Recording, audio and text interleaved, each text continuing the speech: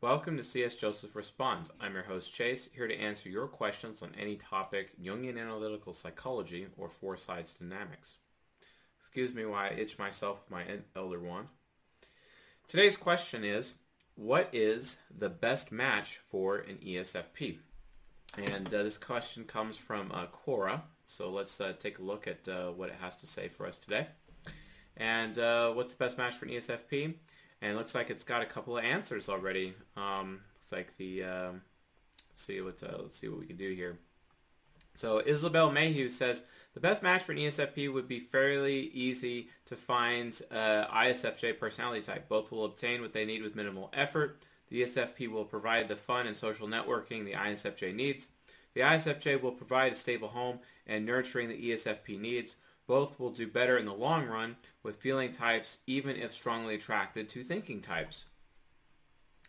Cindy Pope, who is a BA in journalism and psychology in 1979, she says, quote, ISFJ is often said to be the best match for ESFP because they are very loyal, accommodating, and stable, which is really what an ESFP needs. Very fair. And the third answer comes from Sylvia Train, INFJ and Enneagram 1, compulsively studying people, of course. Best answer I can give you, whoever can offer what that particular ESFP is looking for in a romantic relationship, and who wants what that ESFP can offer in return. Wow. Has anyone, ever told you that you're really novel when you talk like that? How about you just answer their question instead of, making me sound intelligent. But I guess that's typical for INFJs with TI child. MBTI generalization answer, I think an SFJ, NFP, or even an IT type who likes someone lively to move them out of their comfort zone and do the heavy lifting in social situations. Wow. That's fundamentally wrong in every way. So I'm glad that I can definitely come into this question and be of assistance. So that's what we're going to be doing right now.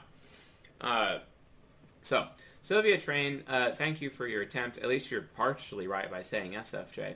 But what relationships should SFPs get into? What's the best match for an ESFP?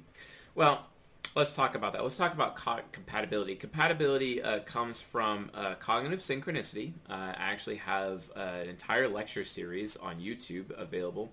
It's the Season 5 playlist on my other YouTube channel, CS Joseph. Just search CS Joseph. You can also go to the channel front page of this channel, go to featured channels and click CS Joseph and boom, you're there. Or you can go to csjoseph.live/social, click on YouTube and boom, you're on the YouTube channel. Go to playlists, season 5, learn about cognitive synchronicity, which is basically the foundation that explains, the foundational theory that explains how compatibility for relationships actually works. And you could also go to Season 12 and watch Social Compatibility for ESFPs. It's not necessarily romantic compatibility, but it's a little bit there. Romantic compatibility is actually discussed a lot more in Season 14, but that's available at Patreon at csjoseph.live/Patreon. Hashtag commercial over, on to answering the question. So, that being said, SFJs are amazing for ESFPs. Well, what is that all about? Where does that come from? It really comes from. Let's see. I think I actually have a visual aid prepared here. A little bit of a visual aid to use for this, but and I used this before. So let's share the screen here. So this is known as the Quadra Foursquare, and each of the 16 types belongs to one of these quadras. And ESFP specifically, they belong in the Wayfarer quadra. A ESFP is right here that's known as the dualist. They are a Wayfarer. Wayfarers are all about introverted feeling and extroverted thinking, and they're also about introverted intuition and extroverted sensing, fire and wind versus bow and spear, etc. And that's literally basically how they live their life. And the people that they're compatible to the most in terms of the Quadra Foursquare are the people that they are opposite of. Kind of like opposites attract, right? So in this case, the ESFP would be really good in a relationship with an INTP, an ISFJ, an ESFJ, or an ENTP. The reason why is because the top 4 functions of an ESFP is extroverted sensing, introverted feeling, extroverted thinking, and introverted feeling, right? Now those, through cognitive synchronicity, go really well with, guess what? Introverted sensing, extroverted feeling, introverted thinking, extroverted intuition, and they just kind of go together. Those types that have those other four functions are all crusader types, according to this visual aid, right? That's why the ESFP should be in a relationship with them. However, there is a bit of a caveat. So I, in general, recommend people get in relationships with people within the quadra that they should be. You should never want to be in a relationship with the same quadra. That's like a disaster. And this is what socionics teaches people with their like duality bullshit. And honestly, I'm not down for that. But the reality of the situation is that they need to be in relationships, especially sexual relationships, with with crusaders, their opposite facing quadra. However, their superego, so there's four sides of the mind, right? The superego, so you have your ego, which is where your type is. You have your subconscious, you have your unconscious, and you have your superego. Four basically personality types living inside your head at all times. That's why you're like, oh, one side of me is like this, the other side of me is like this. I'm in the mood for this, but I think this, I believe this, and it kind of changes. It's like you got the little devil on one shoulder, you got the angel on the other. You know what I'm saying? It's because you have literally four human beings or four personas inside your head at all times. Well, here's the situation. ESFPs, they have within their superego, which is the polar opposite of the ISFJ type, which is the ENTP, which means they're not exactly going to have a really good, healthy relationship with the ENTP. So basically, in terms of relationships, they want to keep it to ISFJ, INTP, and ESFJ for their top matches in there. And so the ISFJ is known as their golden pair. The ESFJ is known as the silver pair, and the INTP is known as the bronze pair.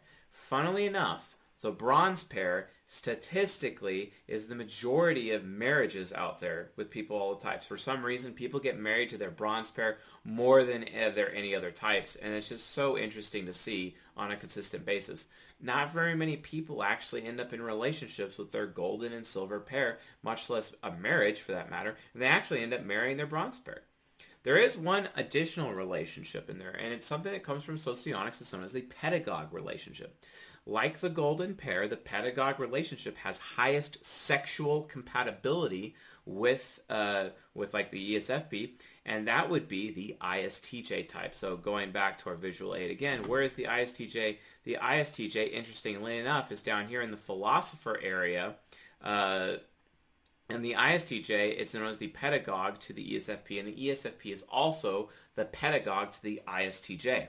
So as a result, when they're in that situation, from a pedagogue standpoint, they learn from each other. They have amazing sexual compatibility, amazing sexual chemistry, just like they would with their golden pair.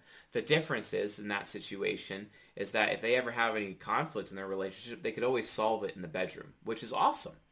However, they lack emotional compatibility. But that can be a good thing. So when you're talking about personal growth of each of the individual 16 types, if you want to have a life as an ESFP where that's really focused on personal growth, etc., and being the best one that you could be, having a relationship, a sexual relationship, or being married to your pedagogue type can really actually advance you a lot faster on the path to enlightenment.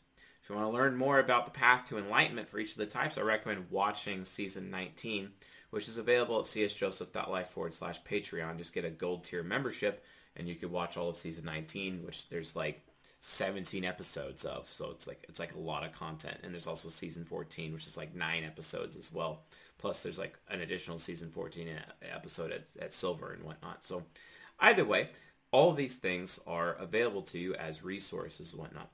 So anyway, where does that leave us? Bottom line, to answer this question, what is the best match for an ESFP?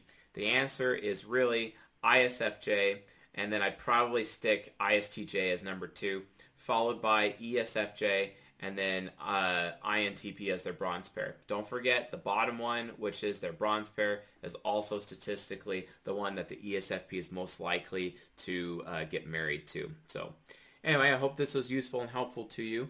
And thanks for watching. If you liked what you saw here, please subscribe to the channel, leave a like while you're at it, and if you have any questions or comments about ESFPs below, leave it below, and I'll answer, or I read all of them. I may not answer, but I definitely read all of them, guys. So anyway, thanks for watching, and I'll see you guys tonight.